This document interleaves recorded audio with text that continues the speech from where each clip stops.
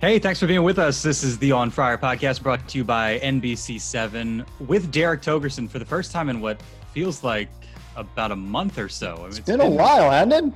Since we've connected on one of these. Both had some days off here and there. And it's always nice checking in with folks like Scan last week, Brett Boone. And especially now at this point in the off season, you know, when we're in the season mode, the shelf life of some of these episodes kind of comes and goes because we're keeping track of the action. But right. The fun part of this time of year is you can always circle back to episodes like last week with Brett Boone, a couple weeks ago with Todd Strain. You guys heard from AJ Preller a couple weeks ago, Bob Scanlon, his take on the season. And so that's kind of the mode we're in, is assessing where the Padres are at after this 2020 season and what's ahead with free agency. We're going to get into that. We're going to get into some of the awards chatter as well. First off, thanks to OG's celebrating their 30th anniversary this year. All locations have enhanced patio dining for guests, adding space, tables. Some have even added outdoor TVs. They've got new menu items. Maybe you want to check out the short rib poutine, fries, jalapeno cheese sauce, braised short rib, beer gravy, pickled red onions, and green onions. Have me a braised short rib. In times where lots of people are stress eating, that sounds like the type of thing that would be appetizing right about now. Yes. You know what else sounds good? Beer to go. OG's is doing that as well. So think of OG's whether you want to come in for a bite or for takeout and delivery. Thanks to OG's, all they do for the On Fire podcast. And again, Derek, good to be with you. Good to be talking Padres with you for the first time. I feel like it's for the first time since we wrapped the Dodgers series. I don't know if we've had I think so, actually. We might have gotten one in during the NLCS. But yeah, not the whole World Series. I think it was Todd and me, and then you and Scan, and then Brett and me. And now we got the band back together. So I figured, with free agency officially starting, I guess a little less than a week ago, a few days ago, that would be a good place to start at this point in the season, and in what figures to be a bit of a strange climate for free agency, vintage 2020, just because of the circumstances and, teams' budgets being tighter than they normally would be, and just kind of the looming uncertainty. How you and Brett discussed this a bit last week, just how different the market could be. Mm-hmm. He made a good point in that, guys like Trevor Bauer are probably going to get Trevor Bauer type money. They're going to get paid. Yeah. Pretty close to it. But it's the trickle down, the next tier of guys and beyond that will probably be impacted by, while it's being a bit tighter than they would normally be. Yeah, and the thing that we kind of brought up too is it just takes one owner. It just takes the thick-pocketed, Yankees, Red Sox, Cubs, Dodgers, and Angels, insert name of team that we know has a whole lot of cash here, to say, you know what, we know we can corner the market, so we're going to go ahead and blow it all out because we can absorb that kind of financial blow. That it just takes one of those to do it. And we don't know if that's going to happen this year. I tell you what, Scott Boras is going to have a huge say in this, like he usually does. But will he be more, I know he'll be conscious of it, will he be more willing or apt to give teams a break? Will we see a series of one-year deals like Trevor Bauer talks about this year instead of the longer-term contracts, because they do want to be able to get the coffers filled up again after COVID and get fans in the stands. We don't even know if we're going to have fans in the stands next year right now. So I would find it highly unlikely that a lot of teams will go out really breaking the bank for a long-term contract, like a Mookie Betts type of deal. So I could see a lot of 1 and 2 year contracts, maybe slightly shorter, and then let guys go out and get all the big money after the 2021 season that they maybe would have gotten had we been in a normal year this year. Or it could all just be completely normal and we just move along like we're all supposed to be moving along. It's going to be really, really fascinating to see what happens here. And, so much of it depends on the player, right? Because, again, a guy like Bauer is probably going to get paid. If your stock is high, maybe you're less likely to do one of those 1 year prove it type deals. But if you are a guy that happens to be a free agent this year that, hasn't had that notable of a season, whose market is fairly average. Maybe you do just take that 1 year prove it deal, hope you put together a good year, and hope there's a little bit more money in the market. And so that's something that, I think there will be more variance there just in terms of how these guys are valued and each player's approach to the market, because it's not one of those off seasons where there's a ton of money out there. Everybody wants to get paid. Everybody's, gunning for, more of a substantial deal. Might not necessarily be the case for a lot of guys who, like you said, figure, let me just get what I can get for a year or two. And then when owners are more willing to pay, hopefully I've done enough to earn a, more meaningful salary. Yeah, some guys, because they could do a 1 year deal and still have it be, based on their reputation, they will still be able to get a long-term contract even after this year. So for guys like a Trevor Bauer, let's use him as an example, who has talked about, I'll do 1 year deals. I'm totally cool with that. Maybe he goes out and says, you know what, I'll take a 1 year deal at $19 million, something that's going to be under market value for him, but he knows that there's not a whole lot of money out there, knowing that next year he's still going to have a Trevor Bauer type year. He's been incredibly durable. Okay, I'm going to get my big contract after that. It's more like a just kind of a gap, bridge the gap kind of year, so that they can then get baseball's finances somewhat back to, I don't want to say normal, because baseball finances are never normal, but as normal as they can be in this game, and then start having the money fly around. You're not going to see an Eric Hosmer contract this year. I really don't think there's anybody who, even though there are guys who are worthy of it, I would be highly doubtful that one of those is going to be available after a season we just had and the uncertainty moving forward. So none of the guys from the Padres who are on the market are, eligible or in line for that type of deal. They're not really necessarily in that conversation in terms of that sure thing, big money. It's more so the types of guys that are in those lower tiers that probably take whatever they can get and maybe more apt to sign a shorter deal. The biggest contract talk this offseason for the Padres will be a guy who doesn't even need a contract, and that's Fernando Tatis Jr. Is he going to get his extension, which I mean, it's possible, but after, with COVID, I could see them waiting a little longer. You've got company today. I don't think they agreed with that take. They don't. The dogs always think they know more about baseball than I do, and they hear one voice outside, and it's just like, oh, I'm going to go try and play with all of them. Yes, life doing work when you're at home, folks. Yep. Yes, isn't it lovely? I was wondering if you could hear the trash truck in our alley, because it's clearly audible from where I'm sitting. I wonder, with the Tatis situation, does he hold off just because maybe the value of the long-term deal wouldn't be this year what it might be a year or two from now? Because they're not up against the clock. They certainly want to secure him. Do you think there's any, from his standpoint, any reason to maybe hold off and milk as much out of it as you can? It's possible, but I think there's also the knowledge that he's a guy who's going to be around for the next decade, and the Padres want him around for the next decade. So they could very easily structure the contract where it is $240 million over 10 years, but the first first year is $7 million, and then the last year is $48 million. Insert number here, like an Albert Pujols kind of contract.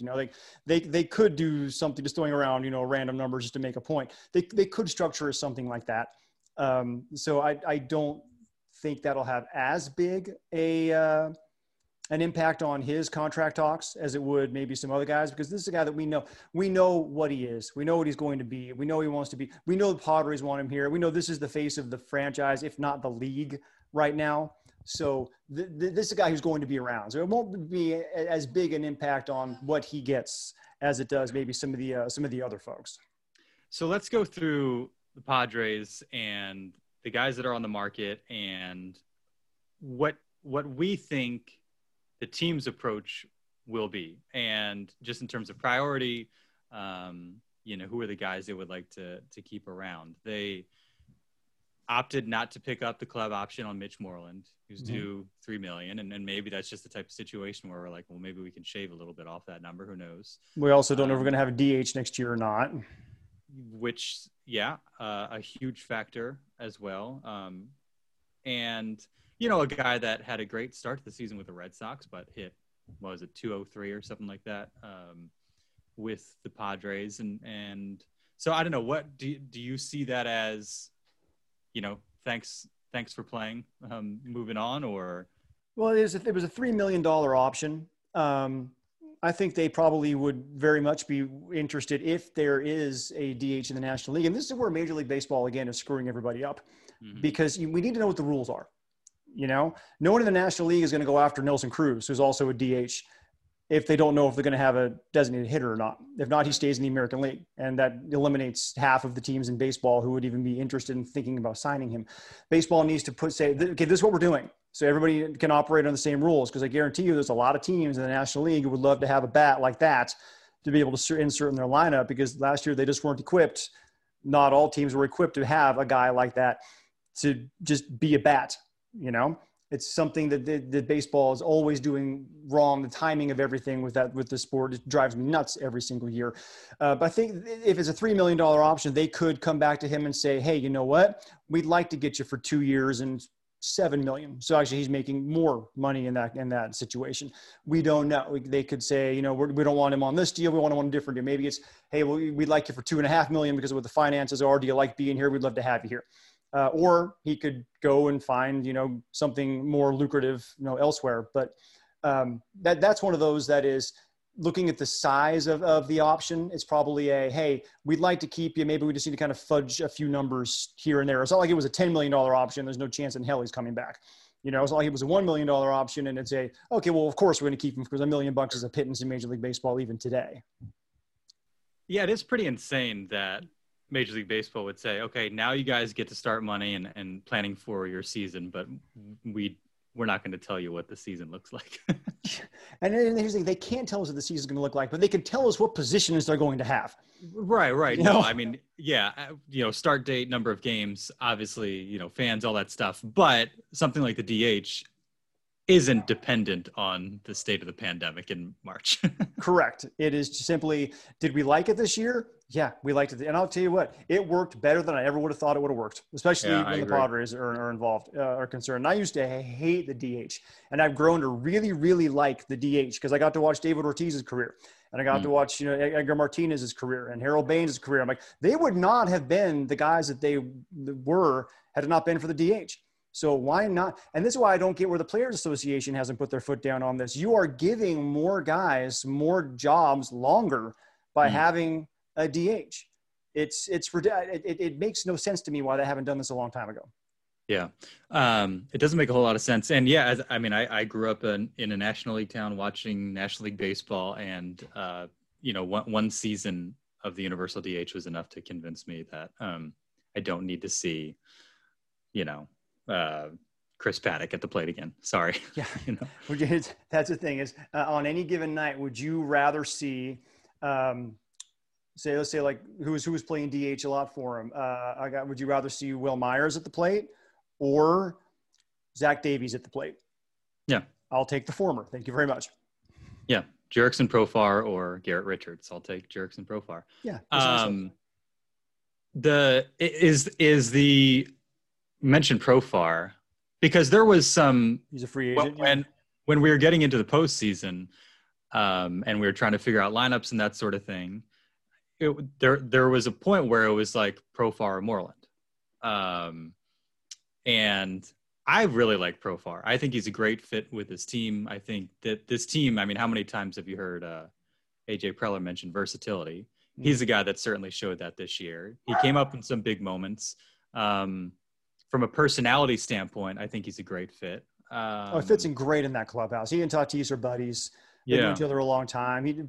Profar, he's one of those kind of, just happy, joyful energy kind of guys. It was really nice to see him get that back after the injury kind of derailed his career for a while. I would love to have that guy back on the right deal. And I would assume that he would really want to come back. So he's a guy I would be disappointed if they let him walk and maybe he did enough this season to earn some attention and some money from somebody. And we know AJ loves him. Going back to those Ranger days. Yeah. He has a kinship for him. Yeah, that's a good point. So of all the guys, who would you put? I don't know if Profar would be necessarily number one on my list because you have Yates and Rosenthal sitting right there. And so I figure it's one of those guys. But I think right behind them for me is Jurickson Profar, just because the personality point, just a good clubhouse guy. You mentioned the relationship with Tatis and what he did on the field. I mean, the bat was slow to start the season, but ended up putting together a good season for them. Came through in some big moments, and he's a guy that he's able to solve a number of problems for you. Tommy Pham is out for a month. It's cool. We got Jurickson Profar. And by the time Tommy Pham was healthy, people were like, well, do we play him? Because this Profar guy's doing all right. Yeah. And that actually was made possible by the arrival of Jake Cronenworth, because Profar was supposed to be the second baseman, and Cronenworth went and ripped that job from him.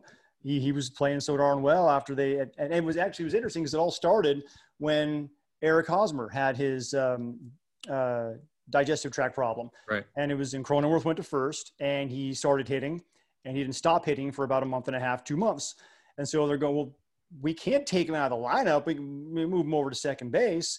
Hey, Jurickson, can you go play some left field for us? Yeah, why not? So since they had somebody who was able to handle second base, their lineup got stronger by being able to move Profar to left. And it was once he got to left field, he started hitting. I don't know if it was just some like change of scenery, change of position for him to kind of loosen him up or what. But once he got out there, man, he started hitting the ball a lot better. And I will give him all the credit in the world. People think, oh, just move him to the outfield. He's athletic, move a guy to the outfield. It's harder than people think to go out, and when you really haven't ever done it, especially at the big league level, to go out and play the outfield in a major league baseball game. And he handled himself for the most part really, really well, and seemed to get better as the year went on. He put a lot of work into learning that spot. So I give him a ton of credit for being able to do that. And there was the talk, before last season about his throwing from second base and maybe having the yips, and we never saw anything to indicate that was an issue. So, I mean, the other thing too is, I think we all believe in Jake Cronenworth at this point. I don't, don't get me wrong, but first year player, small sample size in terms of the season, did tail off a bit during the regular season, had some good moments in the postseason, but maybe some insurance just in case Cronenworth comes back and struggles out of the gates or whatever. You have a reliable guy that you can throw out there that, again, can solve another potential problem, just in the event that Cronenworth doesn't play to the level we saw him at this season. I don't know. Yes, yeah, I would put him third, just like you do. Garrett Richards would be fourth for me. Okay. I think then what you have is 1 and 1A at the top in Yates and Rosenthal. Right. Because, man, we know what Kirby Yates is when he's healthy. And he was the best closer in baseball in 2019. And then the bone spur popped up, and that was what was causing his problems in 2020. And he was still at times very effective. Rosenthal, crazy about this guy. He was the closer for the 2013 National League champions, pitching in the World Series. He was an all-star in 2015, has Tommy John surgery in 2017. Takes a while to get back, signs a minor league contract with the Royals before 2020, pitches his way onto the team, pitches well enough to get traded to the Padres, lights out with the Padres, 10 scoreless appearances. He had one little hiccup in the postseason, but he was absolutely stellar in the time that he was with San Diego. And he loves being here. We've talked to him. He really likes this clubhouse. He likes the city. He wants to be around. And now at the age of 30, by the way, no relief free agent averaged better than his 98 mile per hour average fastball velocity. So you want a live arm, this is your quintessential live arm. So if you want to get a really, really strong bullpen, which the Padres obviously do, and they've talked about this, why not get both? Because you can get at 30, and then Kirby is 34, you can get both of these guys on shorter term contracts, especially, I mean, Rosenthal will probably right now be even more expensive than Yates is with Kirby coming off the injury, and both of them love it here and both of them want to be here. And I can, just from talking to them, I can pretty much guarantee that neither one of those guys would be like, no, I'm the closer. And they have to be that guy. You know, they would be okay with handling 8th, 9th inning, and that'd be one hell of a battle to watch during spring training, wouldn't it? Those two dudes going out there trying to win the closer job while the other guy handles 8th inning duties. But you want to talk about turning a game into a 6-inning affair. Man, having those two horses at the back end, Because then if you're playing 3 straight close games, you don't have to worry about Kirby or Trevor going out there 3 times in a row. You just put the other one in the closer's role. It gives you so much flexibility with the back end of that bullpen. I would love to see both of those guys come back. Now, they both have pitched well enough to earn a lot of money. Will they get it during COVID? That I'm not sure about, but I guarantee it was something that AJ Preller was looking very strongly at and wants to try and pull off. Kirby obviously is beloved by the team. I mean, you saw it when they're celebrating on the field and they bring out the cardboard cutout of Kirby, which is making appearances through the course of their run, and has obviously meant a lot to this team and was the best closer in baseball in 2019. And so just from like a continuity standpoint, it would be hard to see him go. What I love about Rosenthal is like, he so obviously wants to stay in San Diego. Mm-hmm. You can see it on Twitter. He's always tweeting about it. And I don't know, in this day and age where you have so many athletes, playing the game, playing hard to get, being coy, this or that, it's kind of refreshing and fun just to have a guy that like gets traded midseason, spends like a month basically with the team, falls head over heels for the city and for the fan base, and makes it pretty clear, like, this is where I want to be. But the question is, it'll come down to, can you keep both? Can you keep somebody else from, snagging one of those guys? How does the money work? And, I know Kirby's a salty, competitive guy too. So there's this part of me that wonders like he is team first. So I'm, it's not necessarily like an ego thing, but Kirby's got an edge. And so part of me would wonder how that would play out if it were a situation where both guys are there vying for the job, and, Tingler's in a position to decide which horse he wants to ride in those late game situations. I don't know. I don't think it would be completely without any sort of friction, would be the wrong word, but the temperature might rise a little bit more in the bullpen than we might expect. Which I think is a good thing. Like I said, that competition in spring training would be bonkers, wouldn't it? With these two guys who have had success and have the kind of success that they have had, most recently while healthy, man, that would be solid. That would be solid. That's also a potential asset come the trade deadline. If things go sideways, Well, if the season goes sideways, or if they're competitive, but if there's an injury, a hole to fill, if you feel like, hey, we got 2 reliable closers, both guys are healthy. If guys like Pomeranz, Pagan are pitching to their capability, then you might feel comfortable parting with one of them to pick up a piece that might benefit you down the stretch. I don't know. Everyone wants bullpen help at the deadline. That's something that is guaranteed. At the trade deadline, the one thing that you can guarantee is always going to be in demand is bullpen help. Yeah. Any guess what happens with Garrett Richards?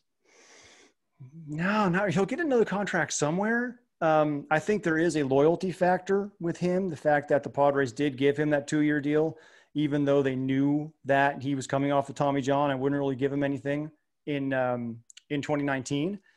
So they basically gave him a 1-year, $15 million deal for the most part. I think he would love to stay here.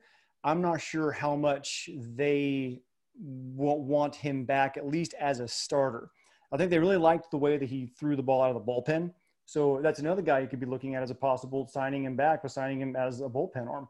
Because you've got now, assuming everyone's healthy, you've got Lamet, you've got Clevenger, you've got Davies, you've got Paddock. And then the 5th starter spot is either you go out and get somebody, or you're looking at one of the youngsters. Can you stretch Morahone out? Is Mackenzie Gore going to finally figure out whatever he was not doing right at the alternate training site? Is Luis Patino the guy who takes the job? It is Brian Weathers, who came up and threw really well in the playoffs for his major league debut. Is he all of a sudden a guy who thrusts himself into that 5th starter melee that's probably going to happen during spring training?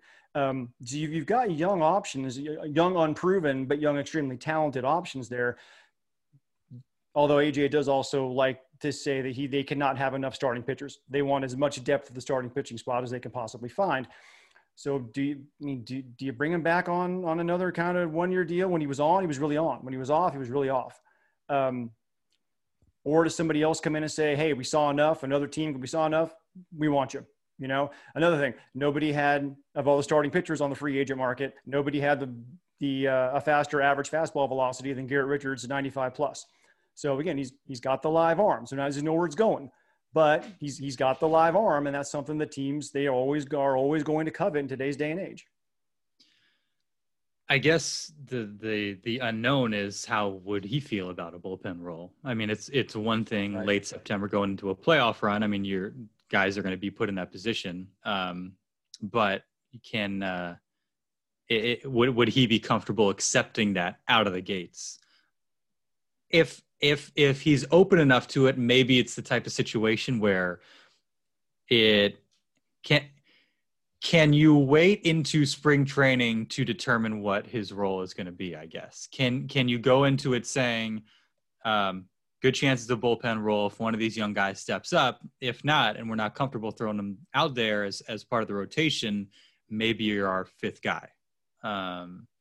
So, again, that versatility piece. Would it also not be a little bit alarming if one of these young guys wasn't ready to step into that role at this point, given that they've now been around for, in some cases, 2 seasons, in some cases this shortened season? Mackenzie Gore, we expected to see him this year. We didn't for various reasons. It sounds like it was kind of the mechanics thing and them just wanting to keep him focused on that starter role. But would it not be a little bit concerning if at this point one of those guys wasn't prepared in spring training to lock that position down?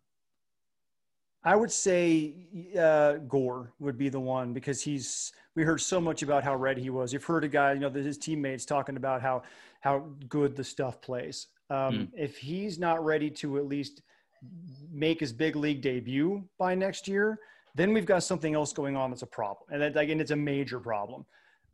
Patino, I think, threw well enough. And when he had that one kind of, dicey inning in the National League wild card series, but he got out of it. I know Eric Hosmer even said afterwards that now Patino knows how good he can be. And that's a huge plus. Maybe he takes that and he just runs with it, and he becomes that guy who really attacks inside the strike zone whenever he needs to attack inside the strike zone and stops walking so many guys. The walks are his bugaboo, because I don't think he's fully figured out yet how to use his stuff to get big league hitters out consistently. His stuff's good enough to do it. He just needs to realize that it is good enough to do it, and he needs to employ it inside the strike zone, because it's good enough to get swings and misses with, or soft contact with, or break some bats with. Weathers, I think, is the guy who kind of shocked us all. He didn't pitch above Fort Wayne, so I think he's probably a guy who, if he's not ready, he's not supposed to be ready anyway. It's Morejon is a guy who we keep seeing the stuff, but he hasn't been stretched out. I mean, when's the last time, even in the minor leagues, he even went 5 innings? It's been a couple of years now. So is he a guy who you bring in and make him say, okay, we're going to make you throw 85 pitches, and we're going to see how far that we're going to make you throw 90. We're going to get you through 5-6 innings. And then you still have, Joey Lucchesi is still hanging around out there in the ether somewhere. Is he a guy who could possibly figure something out and come back, and get a 5th starter spot, pitch like he did as a rookie when he was actually, pretty good for the most part. So they got a lot of options there. I think, to answer your question, Gore is probably the one who, if he's not ready to go next year, what's really going on here? Because that's the guy who we were all going, he's the next one up, right? He's got to be, like, he's ready. He's ready. We've seen it. We've seen the stuff. We've seen the numbers. We've seen the accolades in the minor leagues. He's ready, right? And he just doesn't show up all year. So if he's not ready again next year, that'd be the guy I'd be going, okay, now I'm scared. Joey Lucchesi at this point feels to me like somebody whose name you're going to see attached to a trade for a maybe more notable player. It's kind of the throw-in guy. Yeah, I mean, I hate to say it, but given how this season played out, and when you have a new staff, obviously they didn't have the attachment to him or the patience with him, and he's struggled for a couple seasons now, so it's hard to envision him kind of as part of the rotation in the future. Yeah, he fell out of favor. He fell out of favor fast last year, and that might have been the product of the fact that it was such a short year, and they couldn't give him the chance to figure things out. Maybe in a longer year, they can say, okay, we're going to give you a little bit more time, a few more starts to see if you can get this thing worked out. Mm-hmm. Jason Castro, I think, is the last one, it's you obviously have Austin Nola and Luis Campusano. That seems to be the future there at the position. Room for Castro in a situation like that. I mean, obviously a veteran guy, a quick study in terms of getting acclimated with the staff, did some good things for them. Just kind of a reliable, steady presence. Do you keep a guy like that around just because of the maturity and the experience as Campusano comes along? Or I guess the question is how ready do you think Luis is to step in and play regularly and share that role with Nola? Yeah, the question there is, will Campusano be in federal prison? That's good. That's going to be the problem, because you've got that much marijuana on you. There's an issue that is there, and it's had that not happened. Right. He was on the postseason roster. He had that one game where he goes 1 for 3 and he hits a bomb for his first major league at bat. They think he can handle this.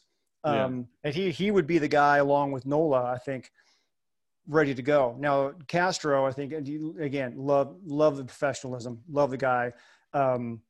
He brings a lot of experience, a left-handed bat, which is nice. He was making $8 million last year. If you can cut that, he probably won't get that much at this point in his career, a little bit later on. If you can get him for the right price, I would absolutely love to see that guy come back. Because remember, Campusano still is young. He hadn't played above high A ball in Lake Elsinore. He showed he could handle the major leagues last year just fine. Again, in a small sample size. Mm-hmm. But he's the guy who I think we all think is probably the future for the club, because remember I talked to him in spring training last year, and I kind of compared him to JT Realmuto, not with the success that he's had or anything like that, but because you're talking about two-way catchers, and those guys are we saw Austin Hedges here for how long, he is the quintessential defensive catcher, can't hit a lick. And then we've had Francisco Mejia, who, by the way, is still in the mix somewhere out there again, kind of like Lucchesi, kind of out there just in the ether. What are they going to do with him? Who can hit, but behind the plate, he can be a bit of an adventure. So Campusano, he marries those two things. He's really good at the plate and behind the plate, and they see that. And he said he didn't want to be like JT Realmuto. He wants to be Luis Campusano, which I thought I like this kid's attitude. He's got that, that ball player. I like you, but don't mess with me, or else I will try to shave my bat down and stab you in the heart with it kind of mentality. The legal issue is going to possibly force the Padres to do something different than their original catching plans, and maybe keep a guy like Castro around at the right price. So he's probably, unless some other team just covets him that much and they go out and they throw a big deal at him or a multi-year contract, or they go get on his trail early, then he might be gone, not because the Padres don't want him back or he doesn't want to be in San Diego, but because somebody else just says, hey, we need you, come on over here. So a Mejia Lucchesi trade. What can they get back from Mejia and Lucchesi? Francisco Lindor. Mejia, Lucchesi, and a bullpen arm for Francisco Lindor. You think they'd bite on that? No. I'd like to say yes. I'd love to say yes, but no. And then I know we're all joking here. I saw it on, I think it was on Twitter somewhere, somebody saying that the Indians plan on trading him before opening day. Bob Nightingale tweeted that. Oh, so it's wrong then. Never mind. Never mind. We're all good. Then false alarm. Sorry. I didn't realize it was him who said it. No longer a topic. Yeah, no longer a topic. He'll sign a multi-year extension in Cleveland before opening day. I mean, so the natural question is he's got 1 year and then would be eligible for free agency. Where would you play Francisco Lindor? You can't play him at shortstop. You could have done that last year. You can't do that anymore. No. That's off the table. That's completely off the table. That's the thing is here's the thing. Is there a DH? Because if there's a DH, I would be fully on board with, okay, today's starting lineup is Tatis at short, Machado at third, Lindor at DH. Next day, it's like they just kind of move, like they move on over each time. Now Lindor is at third and Machado is at short, or Lindor is at short, Machado's at third, and Tatis is DHing. And the next day, Tatis is at third and Lindor is at short and Machado is DHing. It's just move them around, get him a day off, get it every day, or then put one of them at second. Machado's on the right side of the infield half the time anyway. Put one at second and Cronenworth becomes your DH.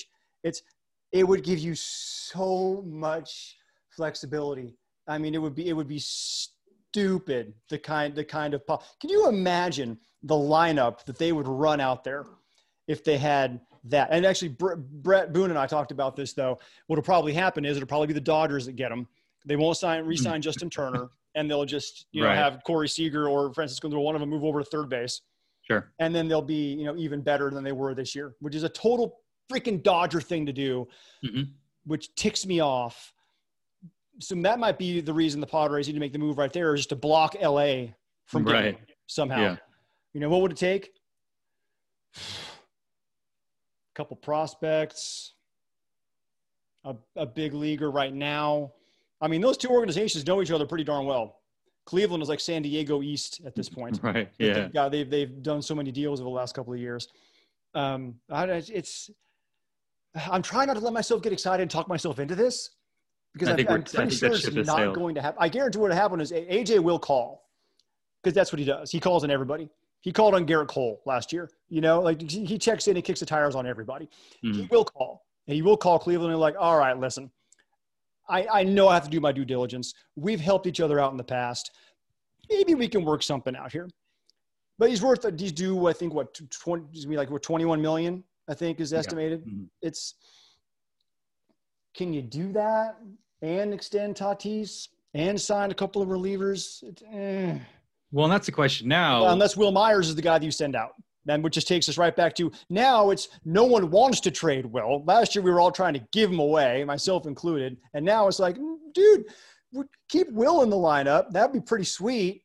And maybe, but then the contracts actually would cancel each other out if that's the case. Plus Cleveland would have a couple extra years with the guy that they get back, and they still need outfield help. So I don't know. I don't want to trade Will now, but if you get you Lindor, I'd be willing to do it. It feels so bad for Will. I know. Poor guy. But now it'd be because it would because not just get rid of him. It would be because, hey, you know what? You're now desired, and you can help another team and help us at the same time. He redeemed himself in a great way this year. He did. And, I'm sure he'd love to be rewarded by that, by having some continuity in terms of his location and his future, and not have that aspect, the whole trade chatter, still follow him around now, like you said, for very different reasons. Anything else before we get to award season? Just go sign everybody. Sure, why not? We're spending Peter and Ron's money all the time anyway. Why not? How much are they going to be willing to spend? I mean, they have a few off seasons where they've been pretty aggressive. Do they look at it now as, all right, we got the winner. We check that off the list.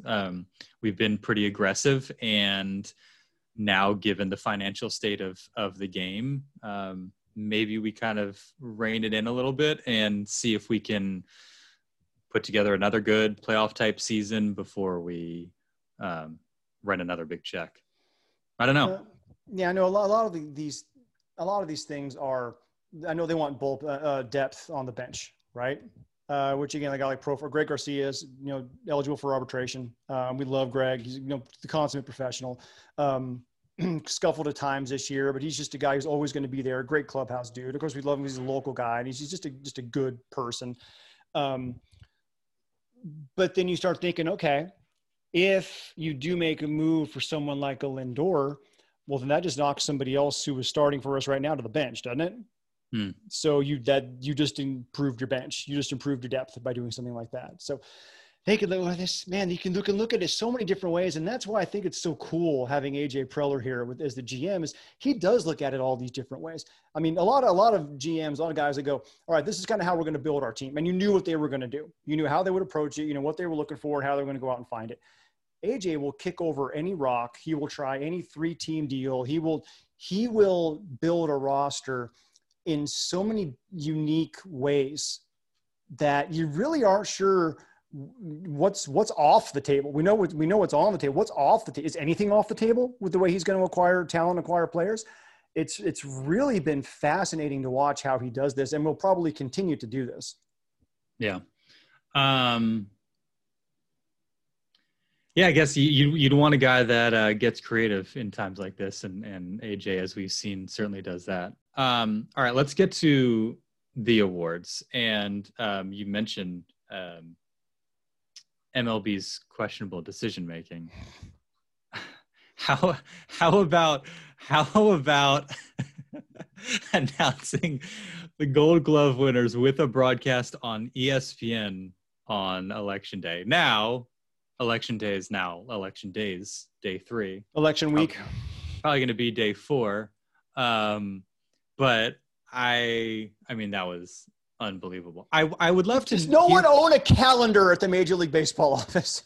I would love to talk to somebody from like the programming department at ESPN and like wonder what their take on it was. If they just thought, well, anything we put here is not going to do much of a number, like then show an old 30 for 30 or something like that. I don't know. That seemed questionable all the way around. When just do it Monday. Why didn't you just do it on Monday? I guess you're going opposite Monday. Oh, they got Monday Night Football, so they couldn't do it on Monday. Okay, but still, I guarantee Friday. you, Do it on Friday. Right. I guarantee you, though, that Monday Night Football is not going to have as many eyes on it as the election. It happens once every 4 years. Because it's an ESPN, they wouldn't want to compete against themselves as well. Yeah, no, but here, okay, how about this then? What do you say you do it beforehand? You take a half hour of your NFL pregame show and turn it into the Gold Glove show. And then because people are going to be flipping over there just to see what's going on with football anyway, steal those viewers, make it the first half from like 4 to 4:30 Pacific, 7 to 7:30 Eastern time. Do the Gold Glove show then, and then go back into your football stuff. Yeah. You know, you're basically you're stealing ratings by doing that, because people are going to be flipping over for the football anyway. Why? I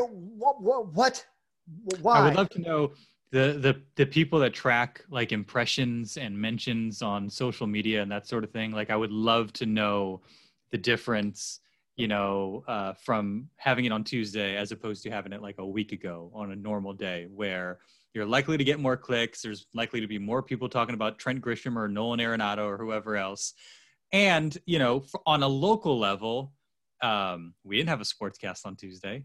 Lots of stations across the country didn't have sportscasts on Tuesday. And so, instead of the winners in those markets being broadcast and talked about a handful of times through the course of the evening, it ends up on websites and a tweet and a Facebook post here and there.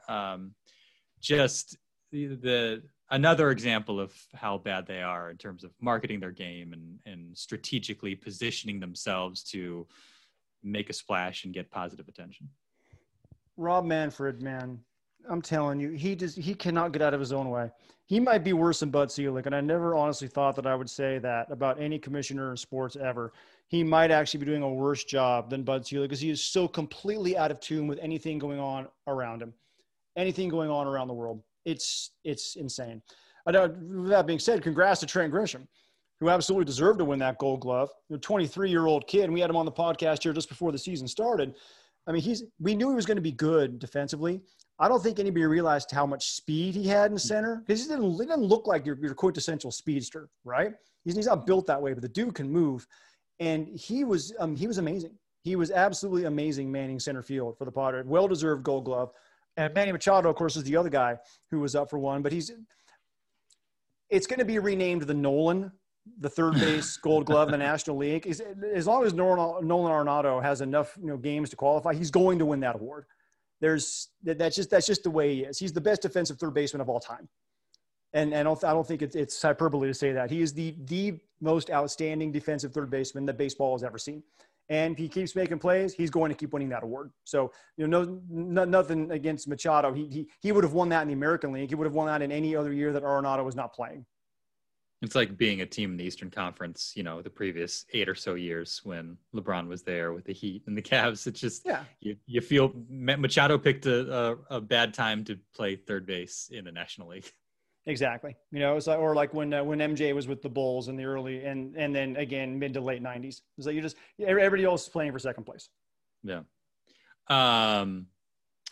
Tatis not being a finalist. Now this was a couple weeks ago, and they had announced the winners on Tuesday, but that was a head scratcher. Well, it shows how much there's a premium put on how well you finish a season, and that's why Manny Machado was the guy. He finished the season much stronger than Tatis did. Okay, for MVP, I'm just talking for Gold Glove. Oh, Gold Glove. Oh, okay, yeah, no, exactly, yes, yeah. He lead in defensive runs saved. Outs above average. And of the guys, it was Rojas, Baez, and Swanson. Swanson was the only one with a higher fielding percentage and fewer errors. So they're all deserving players, but were all three of them more deserving to be at least nominated than Fernando Tatis Jr. was? Hard to imagine. Yeah, I don't think so at all. No, sorry, I jumped to the MVP thing there. That was a head scratcher to me as well. I'm going, really? Because it's not like people didn't know about it. There was a lot of talk. It was conscious effort for people to point out the fact that he got so much better on defense this year. It would have felt like one of those years where if his numbers were a tick below those guys, he would still be a finalist just because of the publicity he got this season. Right. So it was super weird for the guy that's getting ESPN cover stories, most exciting player in baseball, MVP front runner in early September, to then get left out after a really strong defense. You could make an argument for the best at the position just based on the numbers and so on and so forth. To be left out and Rojas playing for the Marlins fewer games. He played like 40 games. Yeah. And Tatis, he's also, he made the plays that he's supposed to make, right? But he didn't skimp on the spectacular plays. Right. He was still out there running down the left field line, making over the shoulder leaping grabs. He was still doing the amazing things with the athleticism that only he has. So it's not like he just, stopped getting to balls or stopped trying to cut down on his errors. He was still doing all the things he did as a rookie. He just improved on his throwing accuracy and made sure that he was a lot more sound with his footwork. That's it. He got more aggressive. He got more focused. He didn't dial back. That one I don't get at all. Javier Baez had 8 errors, for what it's worth. But he's Javier Baez. Well, when does Fernando Tatis become Fernando Tatis? Well, here's the thing: it's like there's always with the Gold Glove, there's always going to be people who just they don't even the voters, they don't care that much about it. So just go, Baez played, he's always there, just put him in there. Like people really do that with the Gold Glove award, which is stupid. Yeah, I agree. The MVP thing is interesting, and you jumped ahead to that. When they were announcing the finalists and on MLB Network, and they're chatting about it, Ken Rosenthal had an interesting take. He said, I don't know if we got this right. And his argument was, Machado had the strong finish, but at that point, the Padres were already a playoff team because in large part of what Fernando Tatis Jr. did. Yes. And I think there's something to that. Some of you look at average, you look at OPS, Machado had the better season and from mid-August on was just on a tear.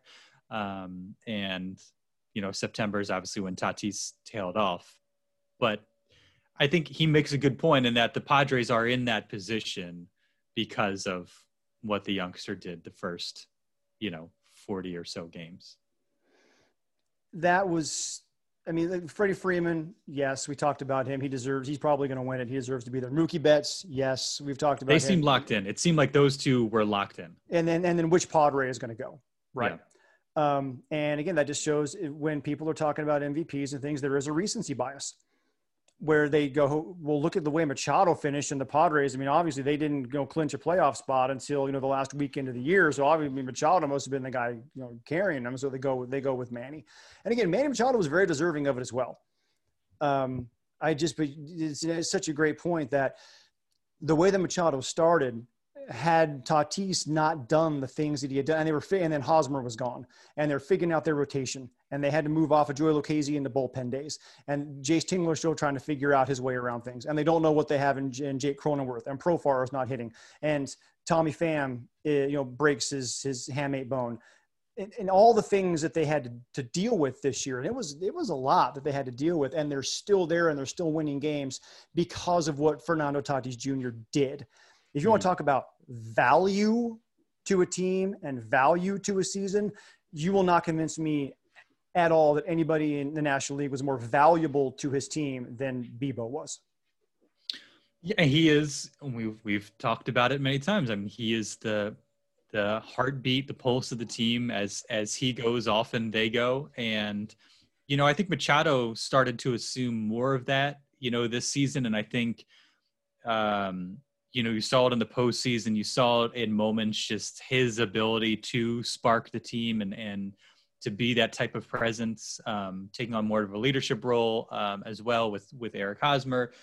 But I think people that observe this team, that watch this team closely, just see what impact Tatis has just with the energy, with the personality, his ability to kind of set the table in that leadoff role. And I think that showed itself throughout the course of the season, and that, showed itself in terms of, the fact that the Padres were in the position. It was not a coincidence, that he was having this incredible start to the season. So, I guess you don't necessarily know how people are going about making these decisions. It'd be interesting to see the vote from people that cover the Padres and maybe cover the National League West, or maybe even, more regionally are aware of what's going on than folks on the East Coast that, like you said, maybe just look at the numbers. They know the name Manny Machado, obviously been one of the premier players in the game for some time now, and say, been on the East Coast, right? He was in Baltimore for all those years. Hit 300, bunch of homers.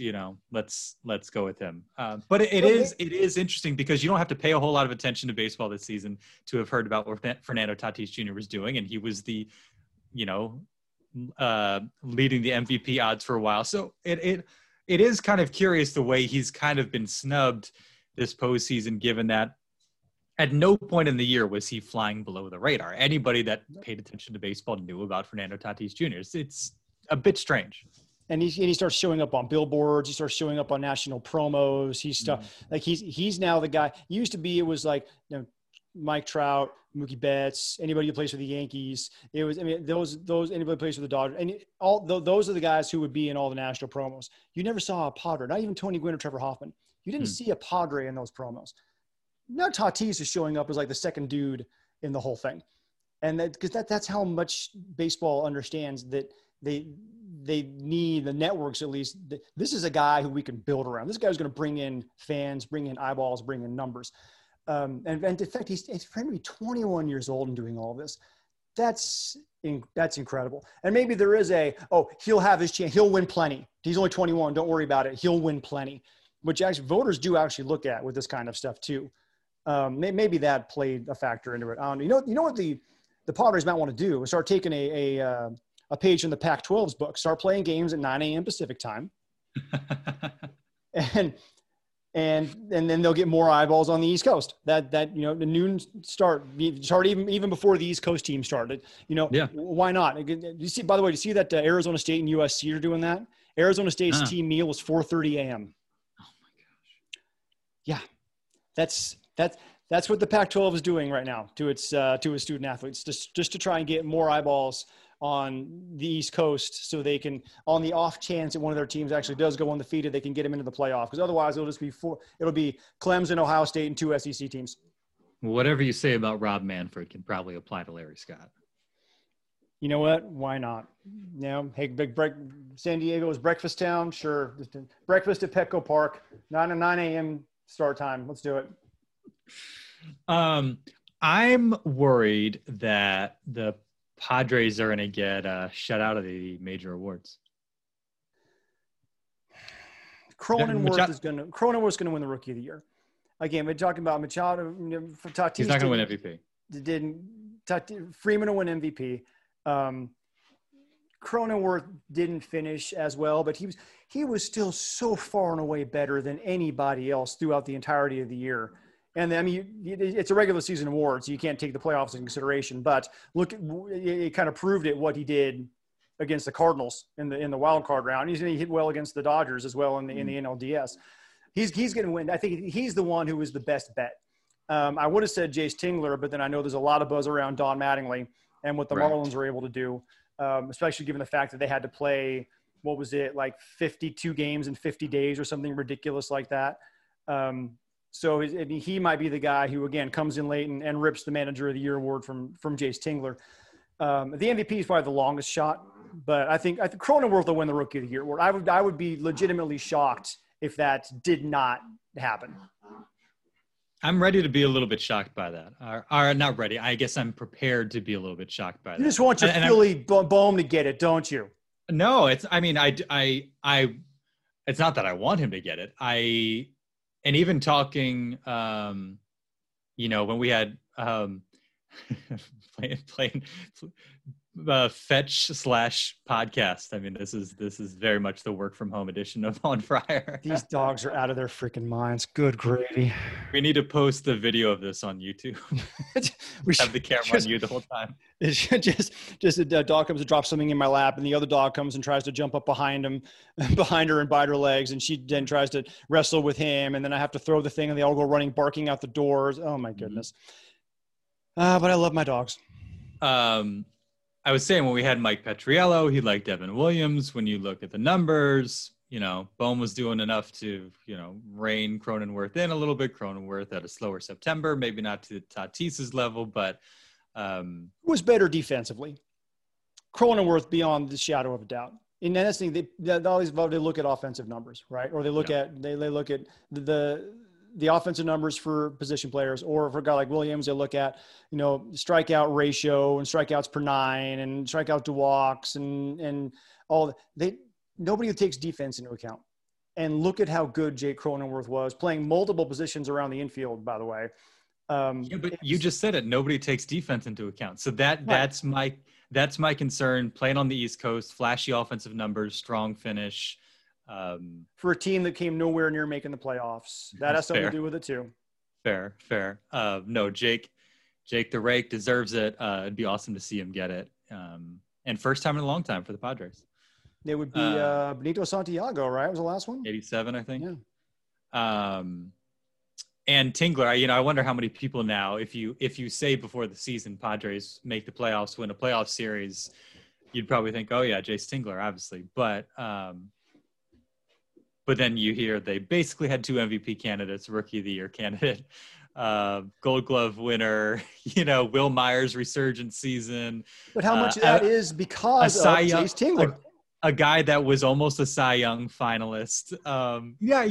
But there's a little bit of a chicken and the egg type thing. I think he and the staff deserve credit for helping some of these guys elevate their game. But when you look at the Padres roster, the cupboard ain't bare. So that might play into it as well. No, but also you have to take into consideration too. Mattingly's been with the Marlins for a couple of years, right?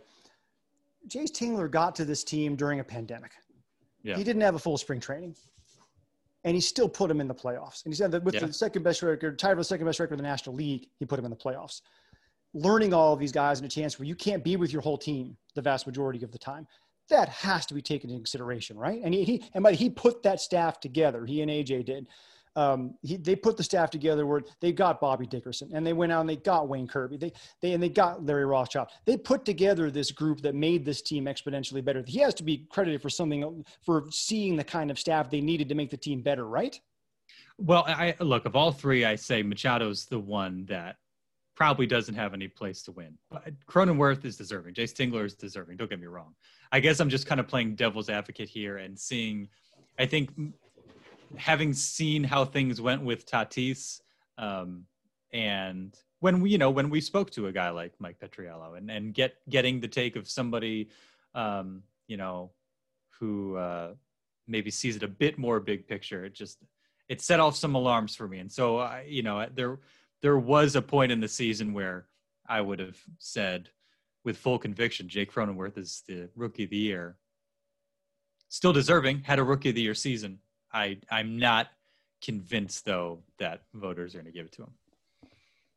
Now you're making me second guess this darn man. Why you gotta, man? Don't make me rethink this. We need one. Okay, we gotta have one. And got the Gold Glove. We got to go. We need one more. We need one Executive more. of the year. And it's got to be an AJ Owen Executive of the Year. There you go. All right. Before we go, last and maybe the most important question. Was that Boba Fett at the end of the first episode of season 2 of Mandalorian? Dude, it's the actor who played Boba Fett in the prequels. So either Jon Favreau is doing the greatest end around of all time, or all that fan service about Boba Fett escaping the Sarlacc is about to be part of Star Wars canon. And I honestly don't know how I feel about this. I'm very confused, but I'm very excited.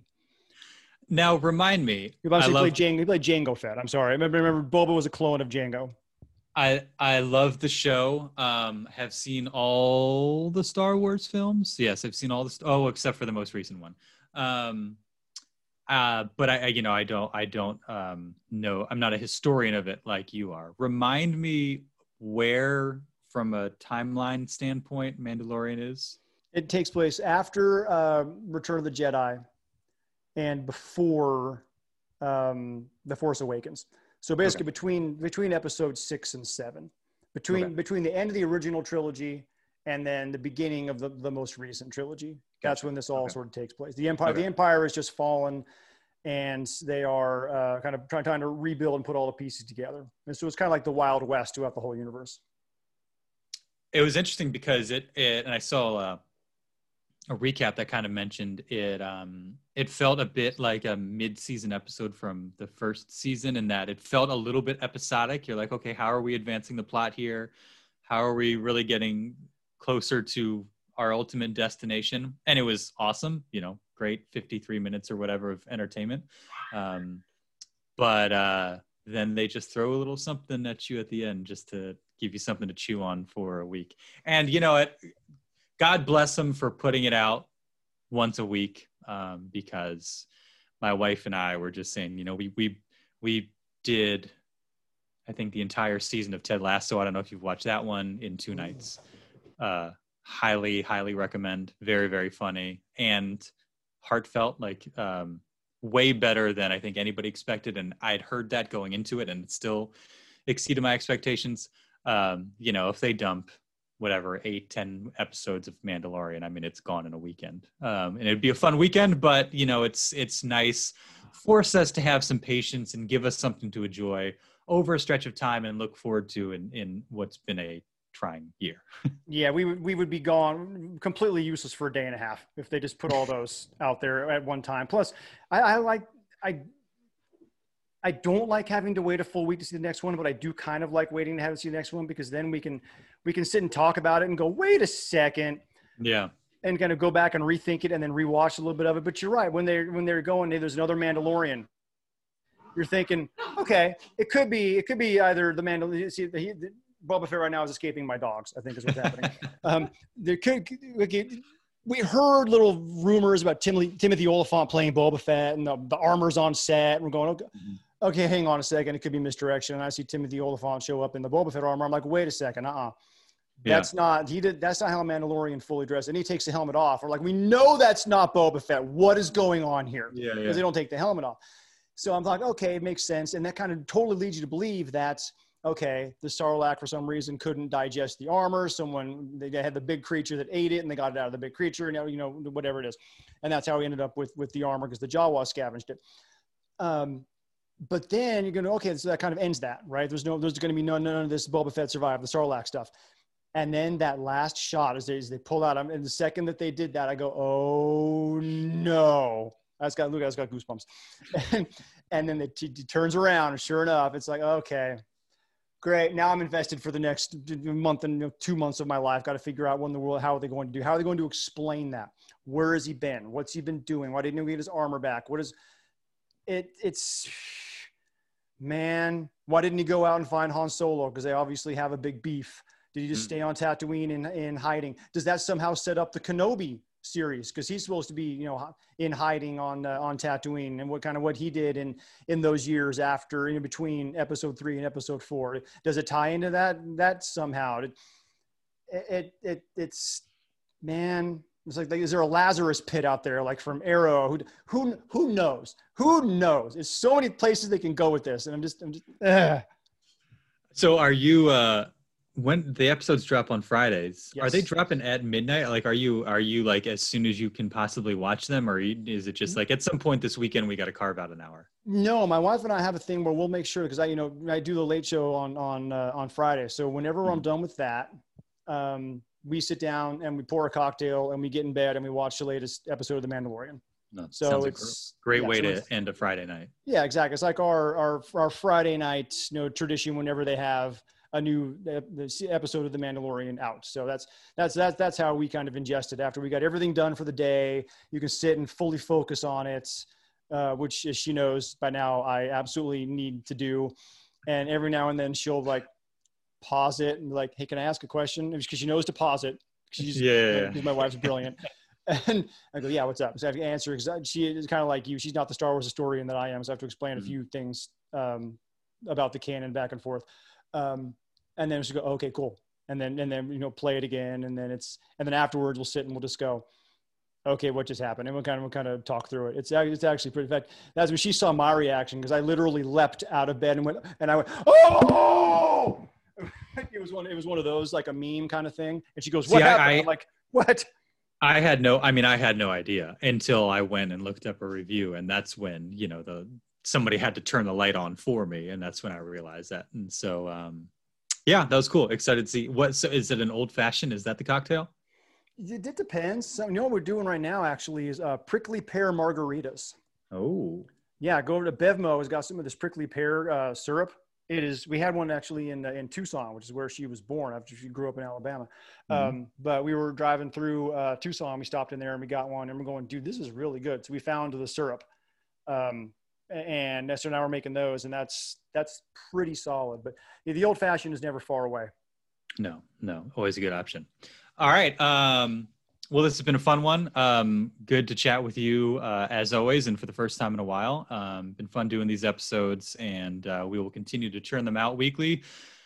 Definitely check us out. Sports Wrap Football Night in San Diego, running full steam. What is it? Week 9 coming up on Sunday. Yeah, halfway through. Todd, Greg, Rich, midway point of the season. Sports Wrap at 11:35, and continue to keep track on what's going on in the Padres off season and on the Sports Wrap page at NBC7.com. We'll keep you covered. Thanks, Derek. Thanks, John. Talk to you soon. See ya.